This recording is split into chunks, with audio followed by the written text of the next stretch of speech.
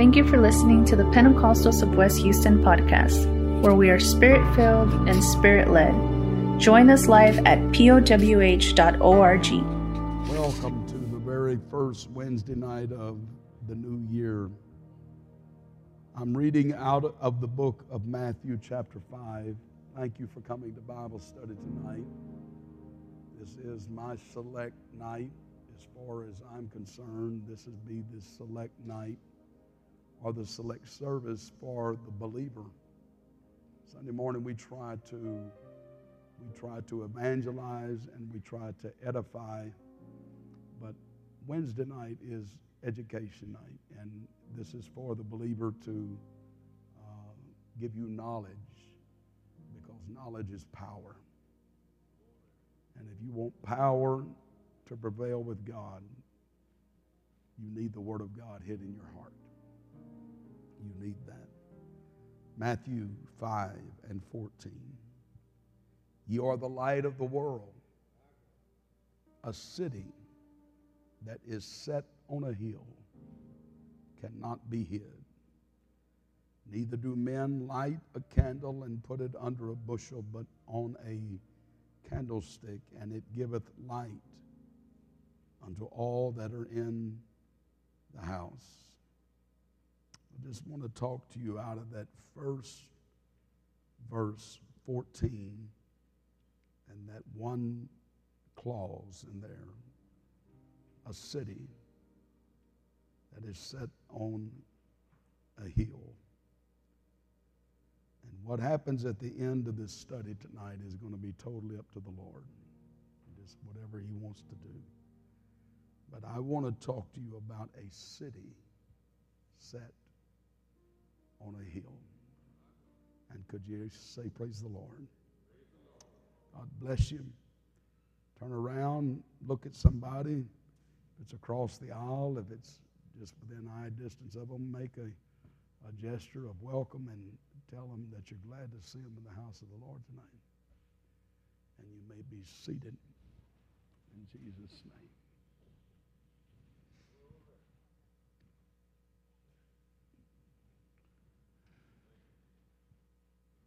The flood and the destruction of this earth in Noah's days are overwhelming when you stop to think about it to the finite mind. Even the situation with Abraham concerning Sodom and Gomorrah and its destruction, all hard to wrap your mind round about that and understand. The warnings that mercy and love undoubtedly reaches its limits, and then you look at the spiritual state of the culture of those days. I'm speaking of Noah's days in Sodom and Gomorrah. It shows that they were in such a state that it moved God to His wrath. Wickedness was so flagrant that the Bible says that the vast majority could not even think. I didn't know if you know this was in the Bible, that men's minds were continuously evil only, meaning not only acts that they committed, but their mind, they could not even get a pure thought in their mind. Everything that they thought was continuously evil, according to what God said. And so violence was so rampant, and the earth was filled with it. You read this in the 6th chapter of Genesis, verses 5 through 7 and verses 11 through 13 of that 6th chapter. You can do that at a later time. That was Noah's day. That was Noah's time. And then the sordid memory of Sodom lives in our minds with sodomy. People flaunted their perversion. People blatantly, as they do with their modern counterparts today, blatantly flaunt that openly. So God sent two angels in human form to deliver Lot. And the men of Sodom tried to gang rape those two angels when they arrived at Sodom, and the Lord could not tolerate such conditions any longer. Even Lot tried to talk them out of it and said, "You can have my daughters, but leave these men alone." But they didn't want the daughters. They wanted those men. That's in the 9th chapter of Genesis, verses 1 through 25. And God rained down upon an area which I believe is pretty close to the Dead Sea. I have been in that area, and I have seen documentaries on the remains of brimstone in that area, that some of them were bigger than softballs. They came down, and it just represents what a society can become when God is banished. When you take God out of the pictures, two different civilizations, Noah's era, and then Lot's, Sodom's, Abraham, and all of that. You see what happens when people put God out of their lives. You see what happens when there are no restraints that are placed on the flesh. You see what happens when when nobody is giving true sound and defining direction. There's no certain sound that comes from the pulpit, and there's no certain sound that people can hear and go by. So the number of believers declined so drastically in that day that they became a very weak minority, and God looked for a man, just one. And he had a hard time finding a representative of righteousness until the Bible said that Noah found grace in the eyes of God. And God's purpose in the days of Noah and Lot, I want you to understand this, was not to reform those cultures. God was not interested in reforming those cultures, but evil had reached a stage that God said, I've got to destroy it. I've got to totally do away with it. And after rescuing those that had accepted his plan of deliverance, tragically that number was exceedingly small. In Noah's situation, it was only 8 souls, according to 1 Peter, that was saved by water. Lot, his wife, their 3 sons, and their wives. There was 8 people that was saved by water. So God's purpose was to save. They choose otherwise, God destroys.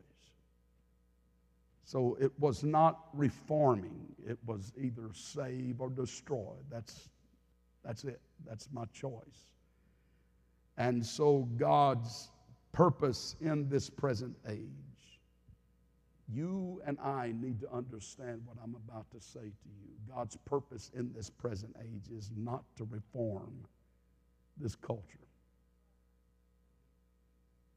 He is not interested in reforming this culture. Ultimately, he will destroy it. In the end, God is going to destroy it. And he will do it this time by fire. He will deliver all who will obey his plan of salvation. So he's either going to save or he is going to destroy. But he is not going to reform. So when you have the opportunity to be born again of the water and of the Spirit, what a fantastic opportunity that is.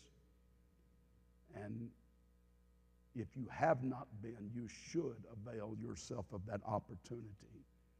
Because I want to say it again, God is not going to reform this world. You see, Pastor, don't you believe in revival? Yes, I very much so believe in revival. But I do not believe that it is going to reform the world. What God is going to send is going to be a quick work. It's going to be a sudden work, and it's going to happen quickly. And I do not believe that it is going to get better. I believe it's going to get worse and worse. And men's hearts will wax worse and worse. And this world is not going to get better. This world will never be reformed. This world is headed toward judgment. It's headed that direction. And ultimately, it will be surmised at the battle of Armageddon. That day is coming that's described in 2 Peter 3 and 2 or 10. But the day of the Lord shall come as a thief in the night, in which the heavens shall pass away with a great noise, and the elements shall melt with fervent heat, and the earth also, and the works that are therein. The works that are therein. He's not going to reform this culture. He's going to destroy it. The works that are therein shall be burned up. So today's moral, societal anarchy that we see going on, and the rampant violence, murder is just out of control right now, ladies and gentlemen. I wish somebody can help me right now. Murder is out of control. Anarchy is out of control. And that's going to bring God's wrath on this culture. The world has become one vast Sodom and is waiting for the divine fires of judgment to fall. And man has decided that he can build new structures of morality without reference to God's will or even God's law. I will make my own rules and build my own code of ethics. And we're living in a day where we have built these computers and these modules, and now they're building things like cloned animals, cloned sheep. They're striving, I don't know if you know this, they're striving to perfect a cloned human being. They're wanting to get that. Man is trying to work his way in a position where he can live his life without God. Just simply stated.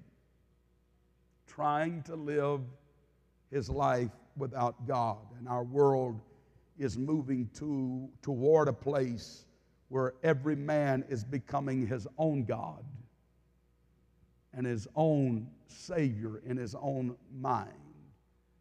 When you go and talk to somebody about being lost, they'll say, lost? What are you talking about? I've never went anywhere. I'm not lost. They have become their own God. They're trying to become their own Savior. And it is sad that intellectual people in America think that they can create a new order without Almighty God being involved in their lives. It will be the destruction of North America. if we get to that place. And their effects have succeeded to the point that society no longer has a spiritual center that they can gravitate off to. They cannot go toward it. The spiritual center, the nucleus is being destroyed. And God said for such rebels, for such people that want to shut him out, and he said, I will destroy the culture that you try to build without me involved in it. I will totally destroy that. Their only hope is to flee from it. America's only hope is to turn back to God. That's our only hope. And come into the shelter that's provided, Jehovah said, by me. That is a strong tower.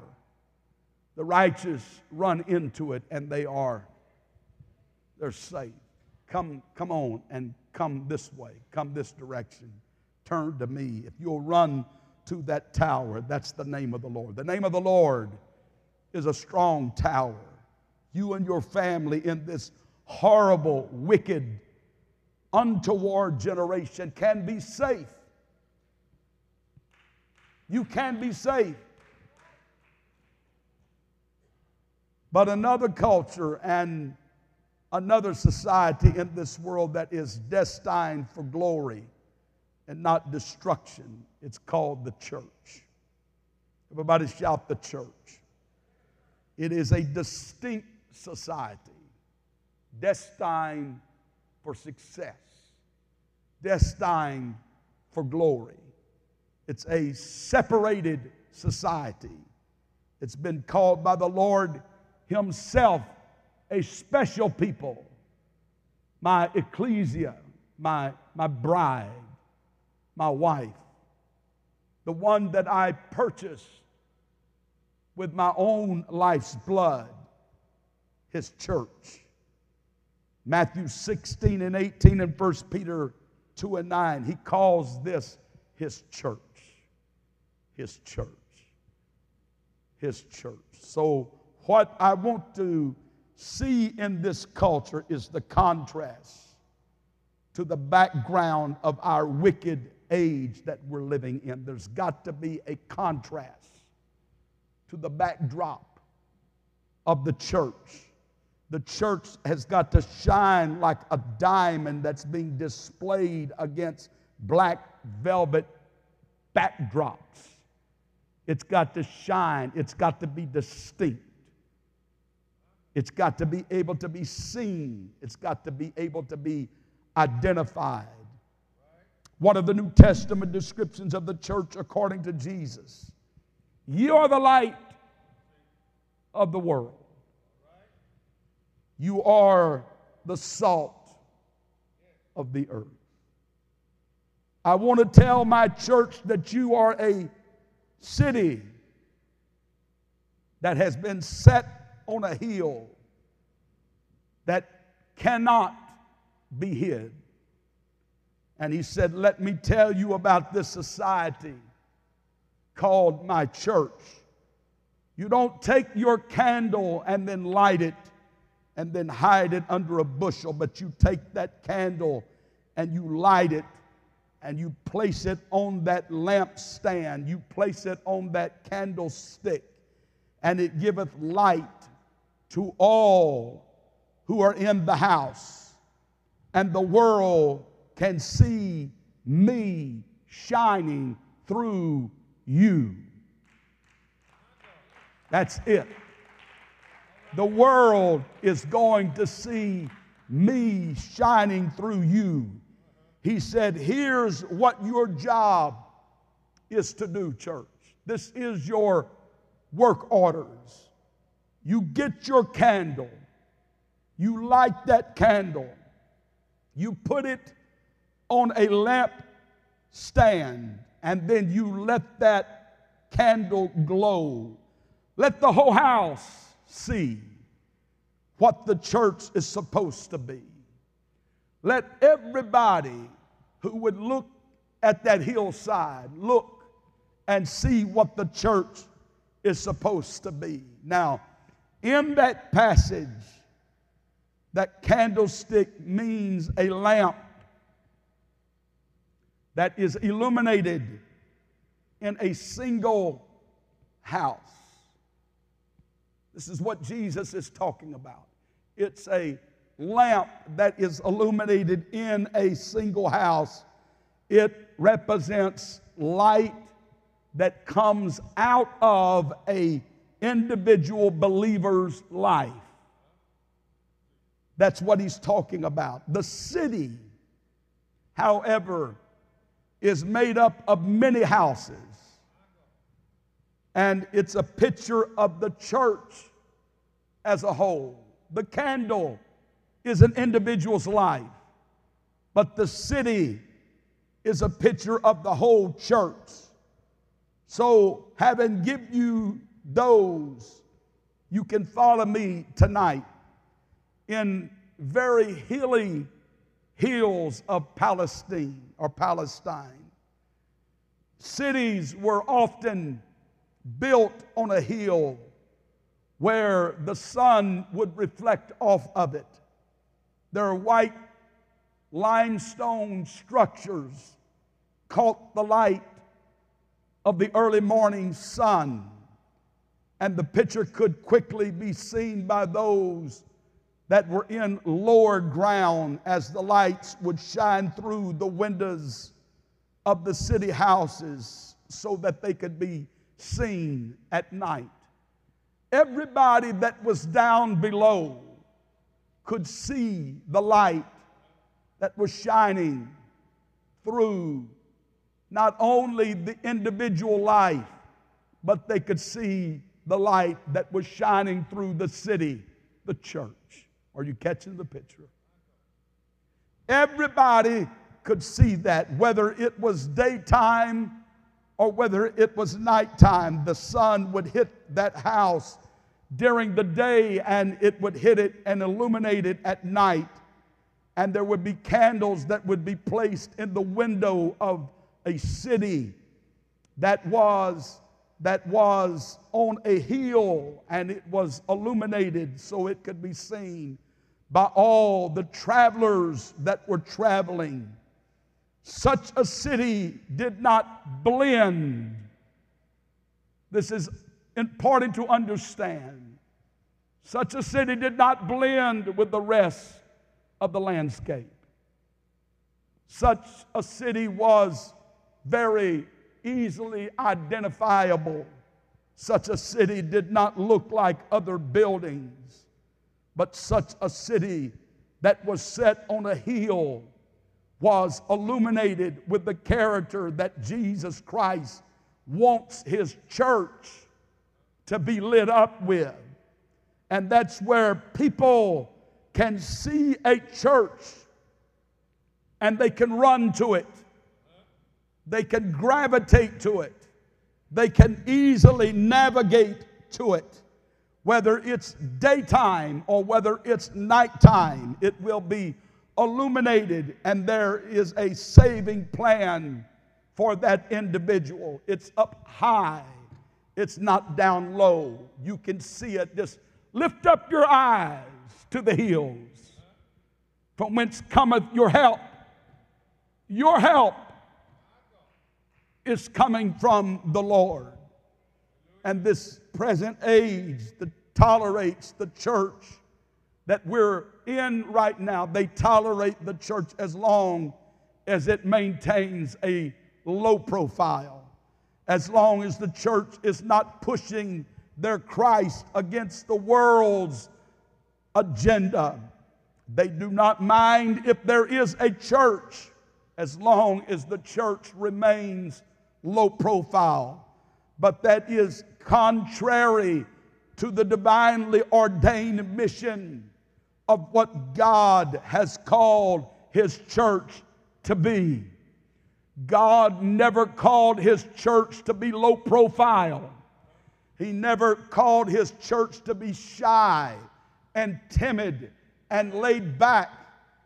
but he called his church to be on a hill, lit up and illuminated, shining his glory through them, so that all who come by can see the glory of God and be changed by what they find.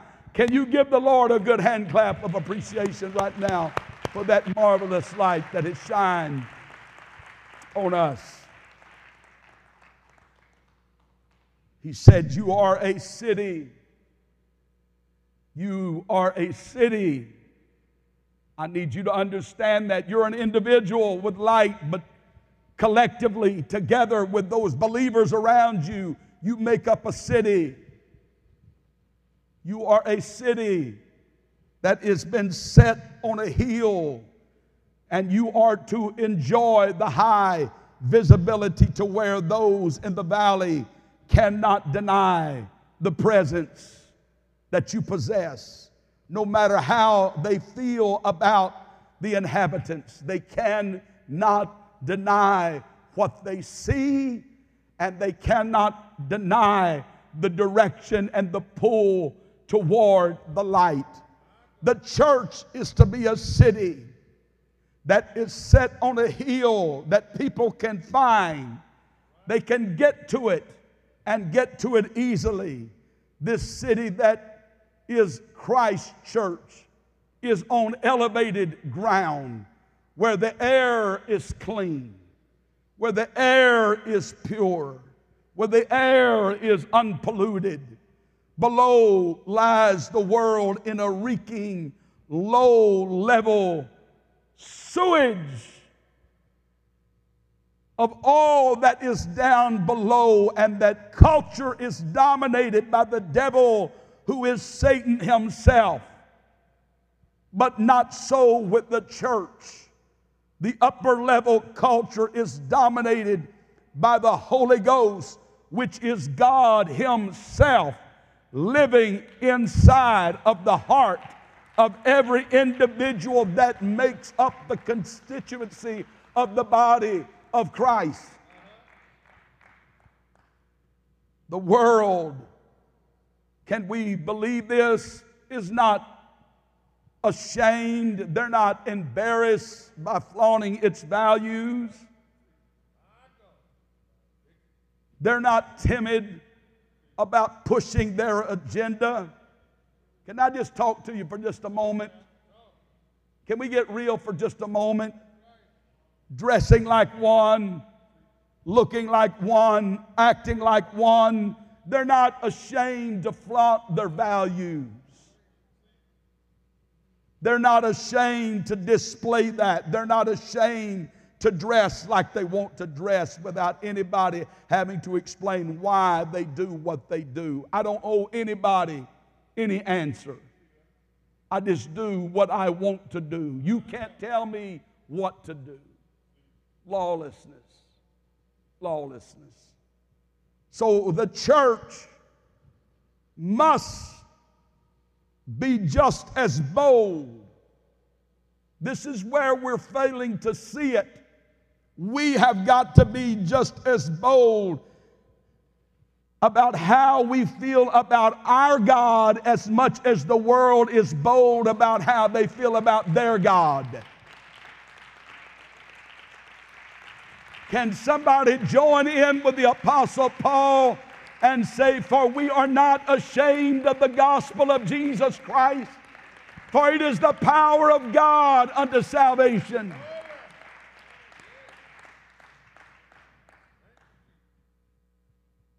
If they're going to feel that strong, does anybody believe this? If they're going to feel that strong about their God, I'm going to feel that much more stronger about my God. Listen, listen. I've never understood that. Never understood that. People can go, I'm talking about Holy Ghost filled people, can go to an event.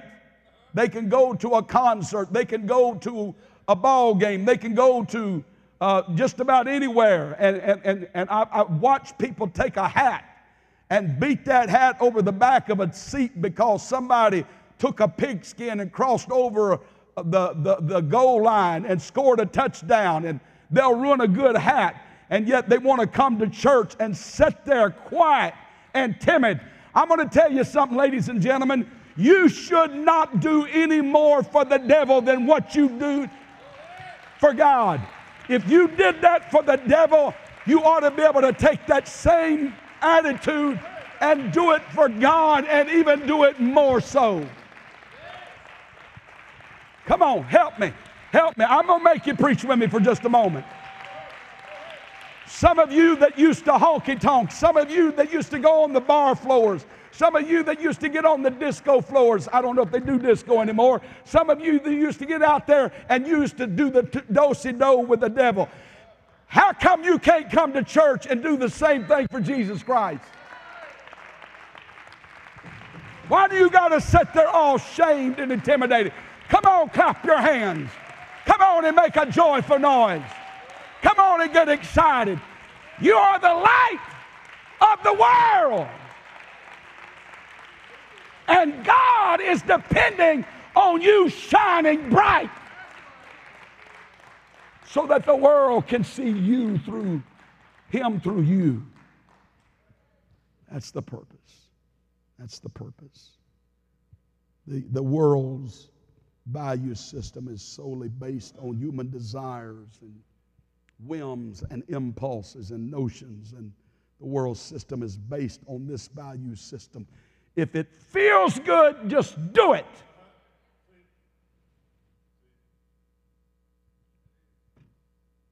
Doesn't matter who it hurts.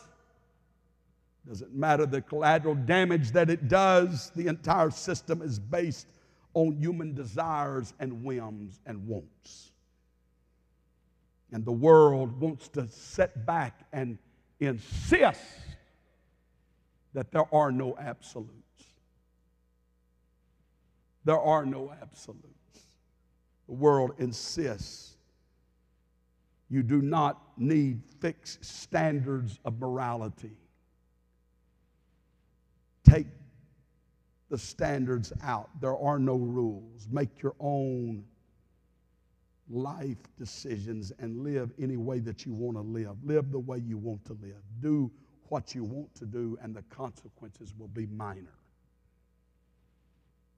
That's what's being injected into the mindset.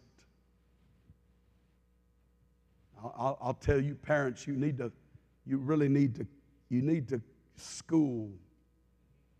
You need to monitor. You need to watch what your kids are being taught. Because while you think they're safe, tucked away at school, learning their ABCs, I promise you there's a world system that's trying to inject other things into them, to get them questioning what sex they are, what gender they are. How do you know that you're a boy? How do you know that you're a girl? How do you know that you would not like this homosexual lifestyle? How would you know that until you try it? Just experience it. Try it. See if you like it. You may like it. You may not like it. But that's okay. But give it a try. That's what's being taught to our children. You say, do you believe that? I know that. That's what's being injected. It's an anti-God, anti-Christ spirit that is in this world right now. But the church value system draws its value from the unchanging, infallible, inerrant Word of God, and from the Word of God that is a living God.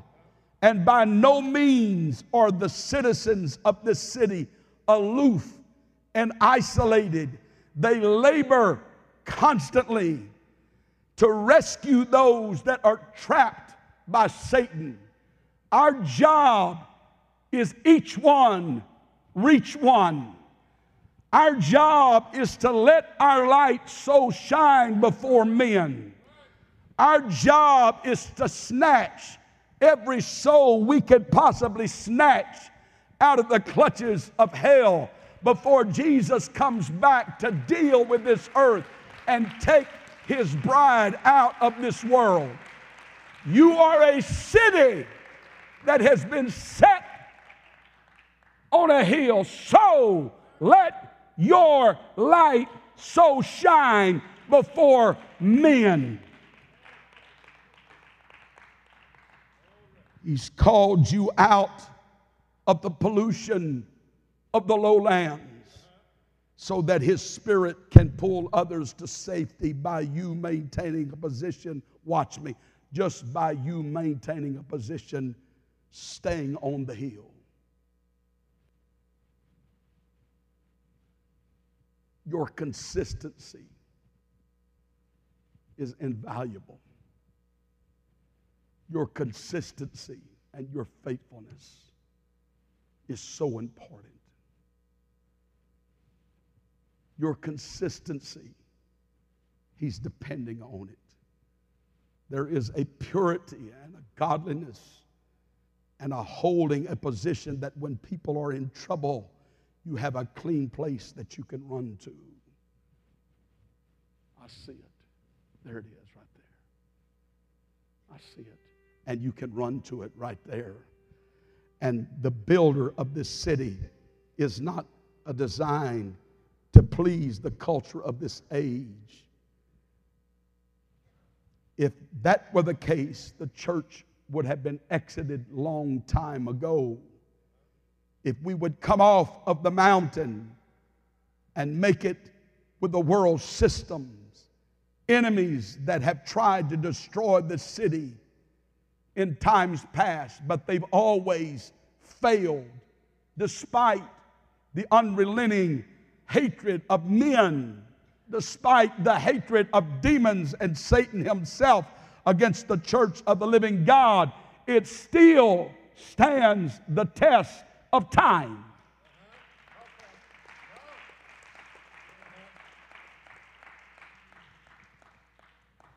And I'm telling you that when the world's Sodom lies in the smoking ruins, the city that is set on the hill will still be standing. When this world is on fire, the church is not going to ever go down. The church is always going to go up. So I can tell you, somebody said, I feel like my life is sinking. I feel like my life is going down. Then I suggest you attach yourself to the bright and the morning star, and attach yourself to that star and let that star take you to heights you've never been to before.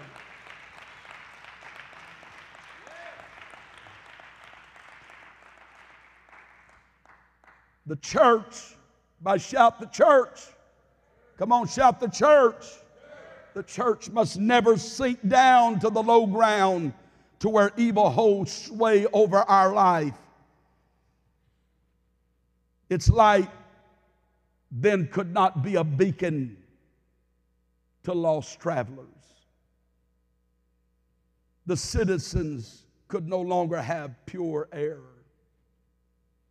which is a sharp contrast to the suffocating contrast of the stench of this present world where lives are wrecked. There are no other cities for which the devil's slaves can flee for deliverance. They have nowhere to turn. They have nowhere to go. Nothing for them to run to except for a church that's set on a hill, that's a living, a holy, godly life with the power of the Holy Ghost operating in it. That's why I was saying this past week, and I hope you understand what I'm talking about. I'm not talking about anybody in particular. I'm just talking about in general. This is happening all over, everywhere. This is happening everywhere. I've talked to a lot of pastors. This is happening everywhere. There are people that started 3 years ago when COVID started, and they started out by saying, I'm just going to lay out until this passes over, and then I'll come back to church. Guess what? 3 years have passed by, and they still hadn't come back to church. Well, I'm staying home and I'm praying. Baloney.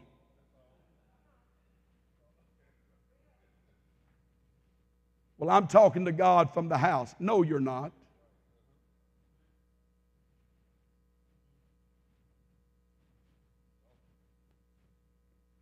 You cannot digress. And this is what I was talking about with the yo-yo type mentality. Up one moment, down the next moment. Up one moment, down the next moment. If you've come here for any period of time, if you have come here 2, 3, 4 years, and you're still struggling in your walk with God, something is wrong. Something is out of balance. You're failing in some area. And I've got a good feeling it's because you're frequently taking trips down the side of that hillside, and you're going down to the valley, and you're living down there for a little while, and then you're coming back up on the hillside. But you can't live that way. You can't operate that way. Come out from among them and be ye separate, saith the Lord of hosts. Make your identity known. Let the world know. Let everybody know whose side you're on. And if you're on Jesus' side, be on Jesus' side all the way.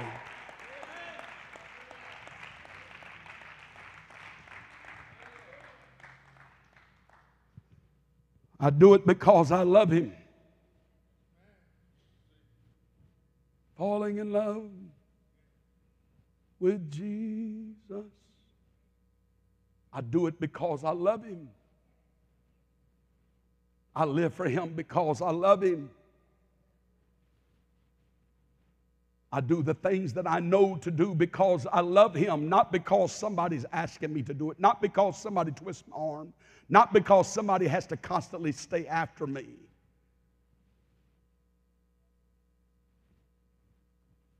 I do it because I love Him. You have to be set on a hill to be powerful, to be godly, to be holy, to be anointed. What do beautiful buildings and high-powered programs amount to if the lights go out?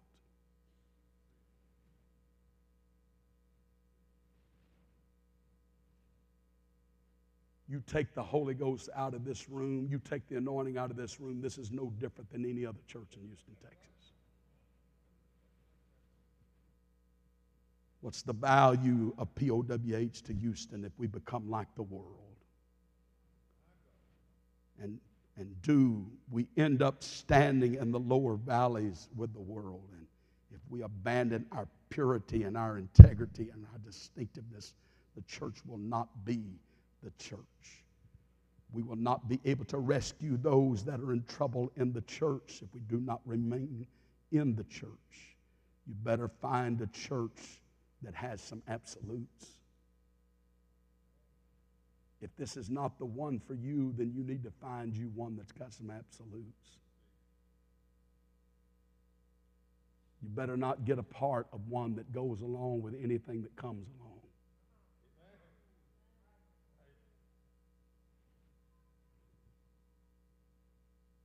I'm glad that I'm in a church that has doctrine. And it stands upon that solid doctrine because it's the Word of God. If you want a church, you have to stand for something. You've got to stay on that hill. You've got to stay on that hill. You have to stand on the right side of something. So stand on the hill. Stay on that hill. If you stand for what the apostles and the prophets have handed to us, you do it by staying on the hill. This church cannot compromise, listen to me, its doctrinal beliefs. If you're looking for me to change the doctrinal preaching of this church, you're at the wrong church. Because the doctrinal preaching of this church will never change. It will never change. Come on, look at your neighbor. Look at your neighbor and say, stay on the hill. Come on, tell them, stay on the hill. You can't get to this hour and say, well, it doesn't matter. No, you got to stay on the hill. Why? My city depends on it. The lost depend on it. My family depends on it. Let me say something to you. Listen to me. I'm going to say something to you adults. You're sending mixed messages to your children by living an up and down, vacillating life. It's one day Jesus, the next day we're downtown in the lowlands. And then we're up on the mountaintop the next time, and your kids are trying to figure out which way we're going, which way we're going, which way we're going. Is it up? Is it down? What do we do? What do we do? What do we do? What do we do? That's one of the biggest enemies of the church.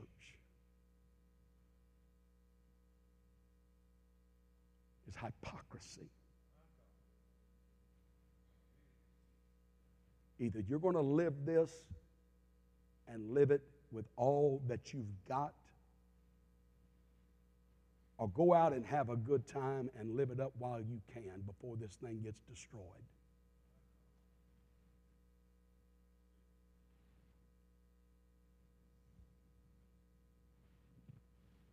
See, I don't know how you felt about it. Not everybody in this room was raised Pentecost. Not everybody was raised in the apostolic truth. In fact, if you were not raised in the apostolic truth, you did not grow up in Pentecost, why don't you raise your hand where I can see where you're at? See, that's a large percentage of this church. Now let me ask you another question. As far as the world is concerned and the devil was concerned, did you halfway live for him?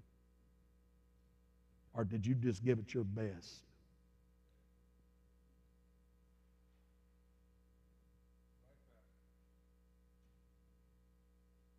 So why, when we come to God, why do we want to come to God and halfway come to God?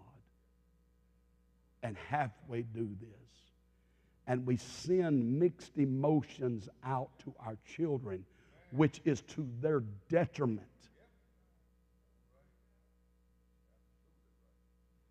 Our children need to see us in the bad times and in the good times.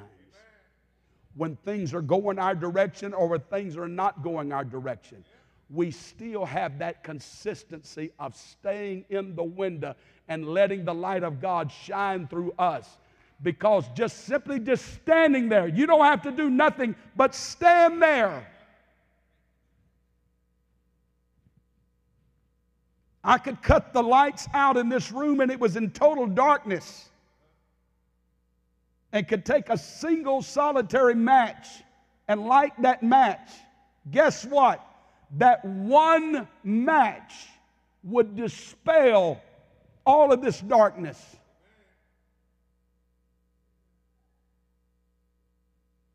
And no matter where you were in this building, you could find your way to the light. Now, you might trip over a few things on your way there, but if you fall, rejoice not against me, O my enemy. For when I fall, I shall arise. I'll just get back up and I'll start looking for the light again. And I'll keep following that light until I get to that light. That's what Jesus said you've got to do. Just stay in there and be consistent.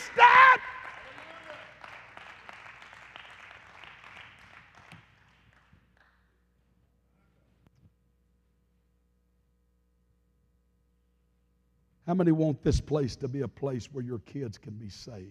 Come on, hold your hand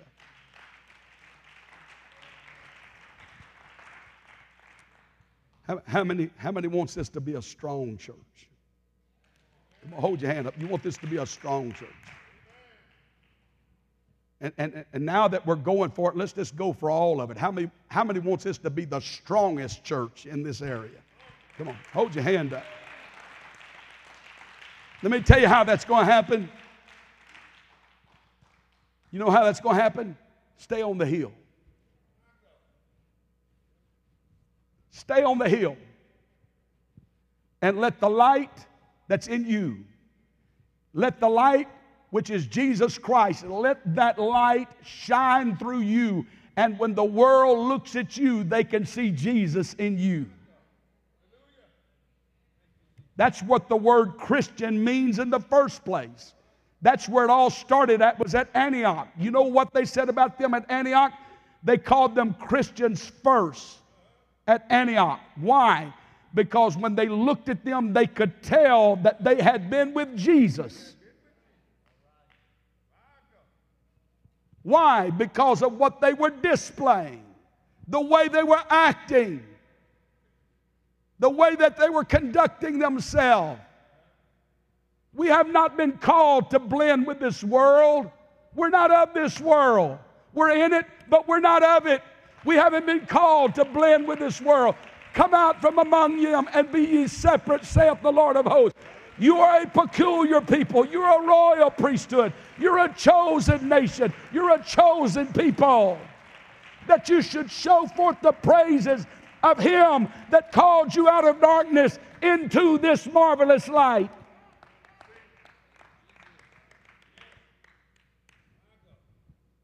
So, you have to have a strong church that has something built on the inside of them, and it's called spiritual character. It's called integrity. It's called power. It's called anointing. It's light. It's light. It's light.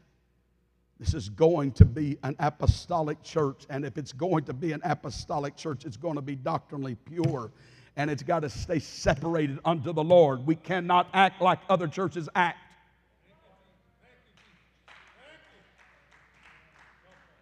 I'm sorry if they're satisfied with doing their few songs and everybody just sits back, lays back and stares at one another. I'm sorry if they're satisfied with that kind of church. I wasn't raised that way. I don't want to live that way. I don't want to operate that way. I want to feel something when I come in here. I enjoy getting together with you in worship. I enjoy getting together with you in praise. I enjoy getting your faith to come together with my faith. And where two or three are gathered together in my name, Jesus said, there am I in the midst of them. So my main objective every time I come to church is to get Jesus to show up between you and I.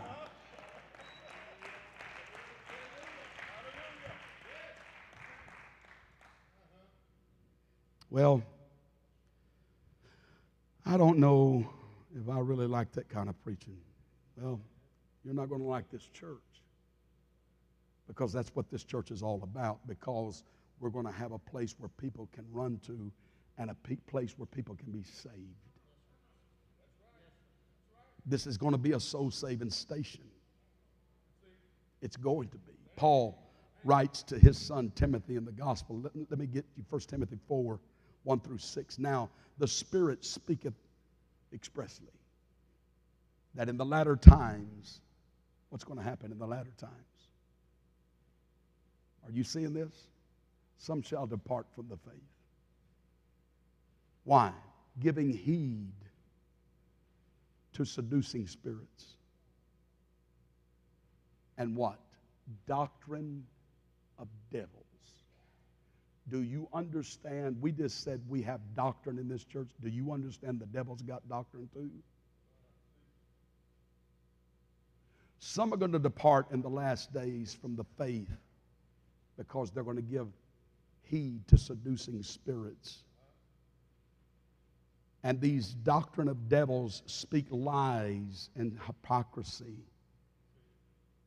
Their consciences have been seared with a hot iron, forbidding to marry, commanding to abstain from meats which God created to be received with thanksgiving of them which believe and know the truth. For every creature is of God, is good, and nothing to be refused, if it be received with thanksgiving. For if it was sanctified by the word of God and prayer, and if thou put, brethren, in remembrance these things, thou shalt be a good minister of Jesus Christ, nourished up in the words of faith and I've underscored good doctrine. So if there's good doctrine, do you see that? Do you see that, good doctrine? So if there's good doctrine, there has to be bad doctrine.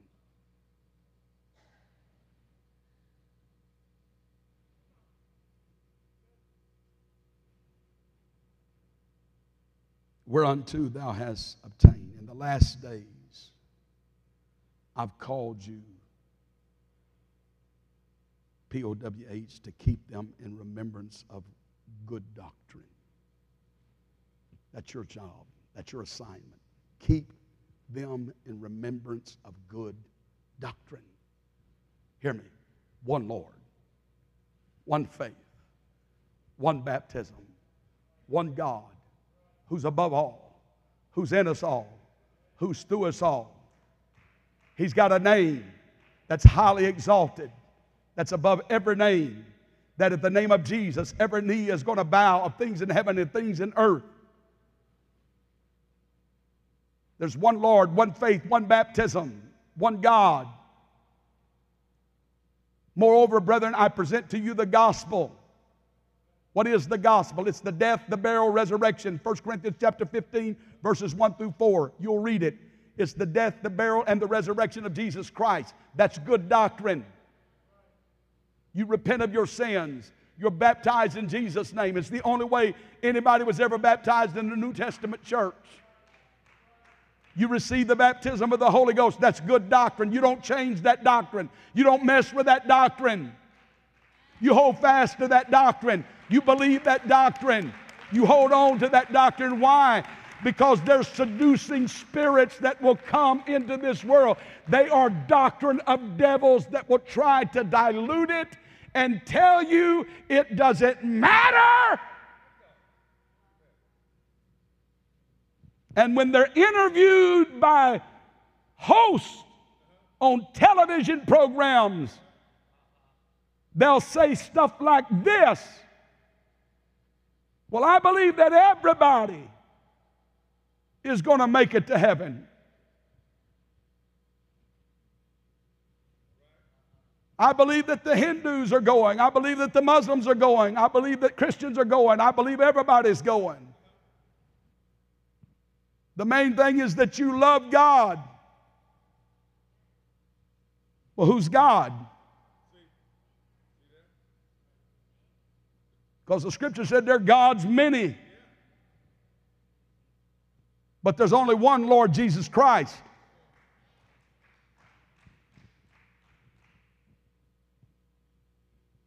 And they won't touch top and the bottom of what I'm talking about right now. You know what they're going to tell you about?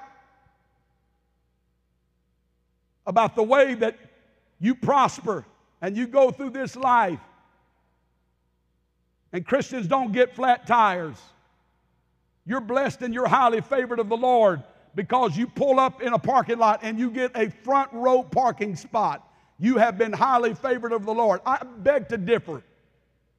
I said this the other day, and I said it in a joking way, but I really did mean it. Most of us need the exercise anyway, and it's not going to hurt us to walk. And I don't believe that I'm highly favored just because I happen to pull up and there's a front row parking spot. You know what? There might be times that I'm going to give up that front row parking spot just to go to the back so I can get my exercise in. I need my 10,000 steps. And that don't make me less favored of God because I do that. Now, do you understand what I'm telling you? That ain't got nothing to do with salvation whatsoever.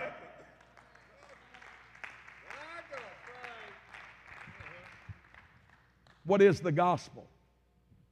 What do you hear preached here every Sunday?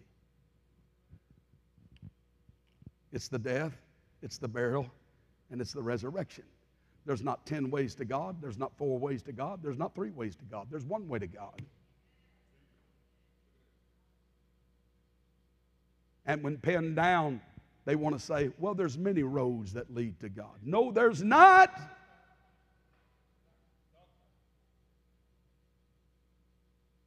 And I'm not saying this to be ugly, but they're just a coward. They're a coward. And they won't take a stand because they're afraid of losing their audience.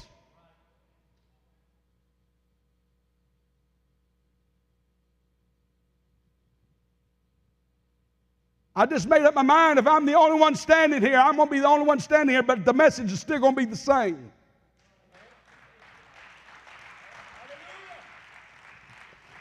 All right. Get 1 Timothy 1, 3 through 10. I besought thee to abide still at Ephesus, and when I went into Macedonia, that thou mightest charge some that they teach no other doctrine, neither give heed to fables and endless genealogies, which minister questions, that's stirring up questions all of the time, whether then godly edifying, which is in faith, so do. Now, the end of the commandment is charity. That's the love of God out of a pure heart and of a good conscience and of faith unfeigned, from which some have swerved, having turned aside unto vain jangling, desiring to be teachers of the law, understanding neither what they say nor whereof they are affirmed. They don't know what they're talking about. But we know that the law is good if a man use it lawfully, knowing this, that the law is not made for a righteous man, but for the lawless and the disobedient, for the ungodly and for sinners and for unholy and profane, for murderers of fathers and murderers of mothers, for manslayers and whoremongers, for them that defileth themselves with mankind, for men stealers, for liars and perjured persons, if there be any other thing that is contrary to sound doctrine. That's pretty tough there, ain't it? Titus 1:9, holding fast the faithful word which has been taught, that he may be able to be by sound doctrine both to exhort and convince the gainsayers. You hold on to the Word of God. Hold on to what you've been taught. Learn what you've been taught. My pastor used to tell me this: learn to take it apart, put it back together. Learn to take it apart, put it back together. Take it apart, put it back together. I would sit there on the front row and I would take notes of his sermons. He'd say, take it home, take it apart. Put it back together, bring it back to me, and read it to me. Take it apart, put it back together. Take it apart, put it back together. Know the doctrine that you've been taught. Why? That you may be able to exhort and convince the gainsayers. Titus 2, 1 through 2. But speak thou of the things which become sound doctrine, that the aged men be sober,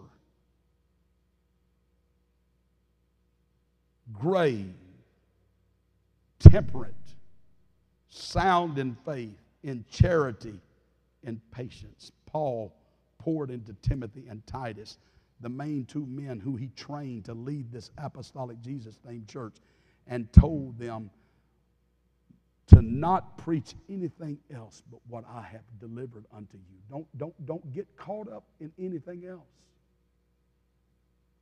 There'll be things that come in among you, wolves that come in among you that try to get you to turn this way and turn this way, but you hold fast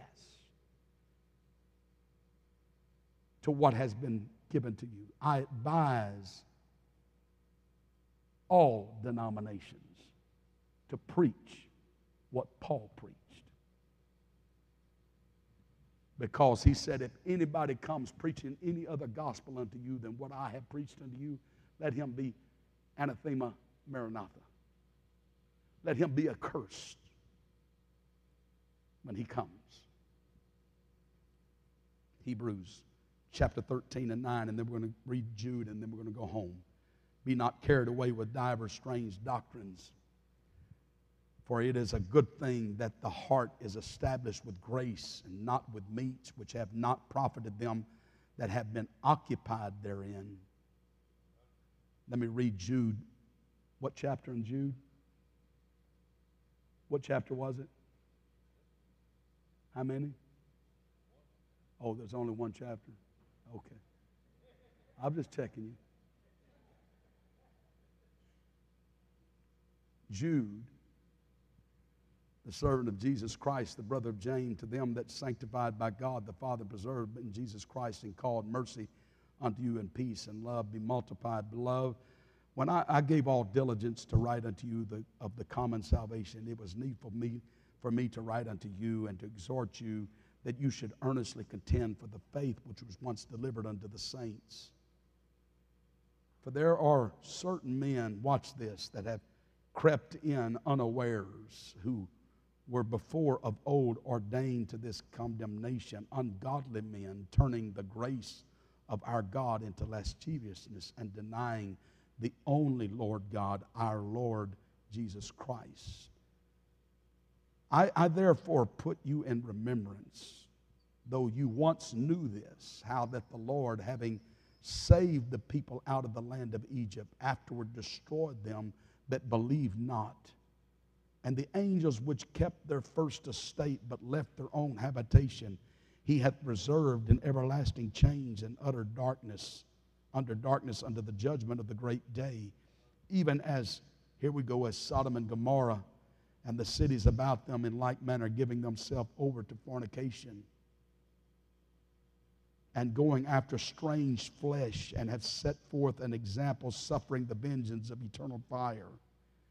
Likewise also these filthy dreamers defile the flesh, despise dominion. They don't want anybody lording over them. They speak evil of dignities.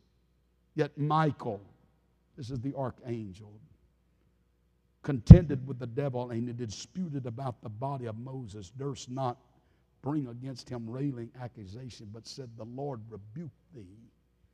But these speak evil of those things which they know not, but what they know naturally as brute beasts, and those things they corrupt themselves. Woe unto them, for they have gone in the way of Cain, and read greedily after the error of Balaam for reward, and perished in the gainsaying of Korah. These are spots in your feast of charity, when they feast with you, feeding themselves without fear. Clouds they are without water, carried about of winds, and trees whose fruit withered, without fruit, twice dead, plucked up from the roots. The raging waves of the sea, foaming out their own shame, wandering stars, to whom is reserved the blackness of darkness forever.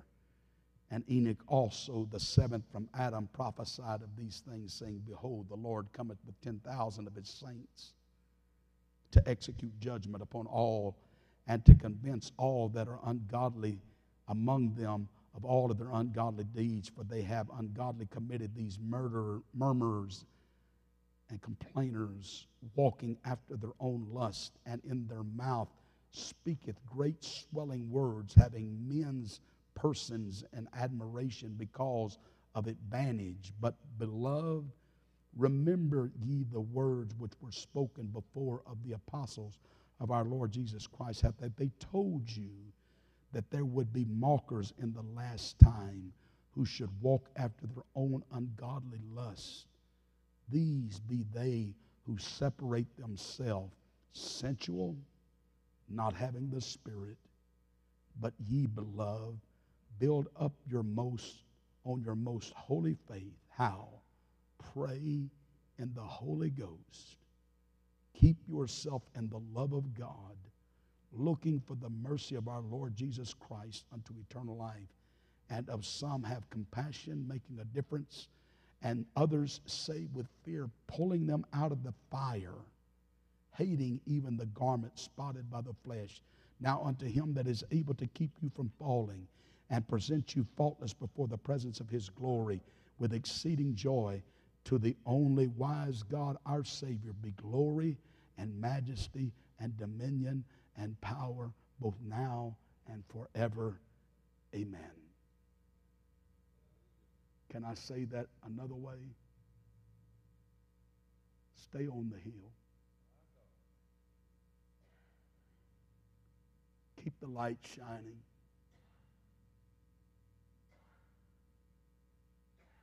You're being effective just by your consistency.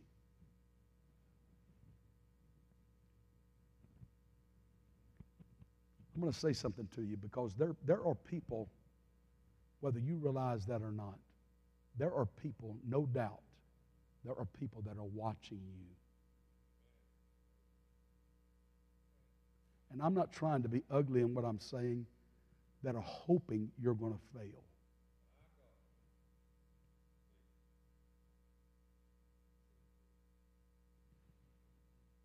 I knew it wouldn't last long. I knew that wasn't going to cut it. That Jesus stuff, that ain't gonna last. That ain't gonna last. You'll be back. You'll be back. But when they look up at the top of that hill and they still see you up there shining, you don't have to do much. You're already speaking volumes just by sticking in there and living for God and being what Jesus wants you to be.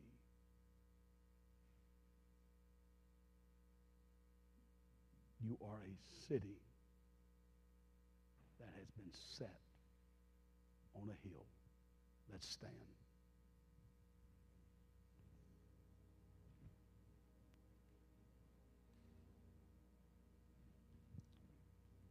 I thank you, Lord. I thank you, Lord.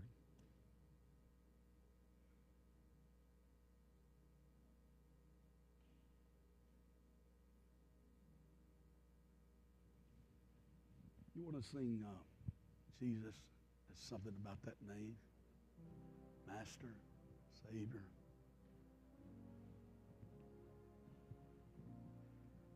I love to hear Sister Thomas sing this song. Thank you for listening. If our ministry has blessed you and you would like to support, please consider donating at powh.org.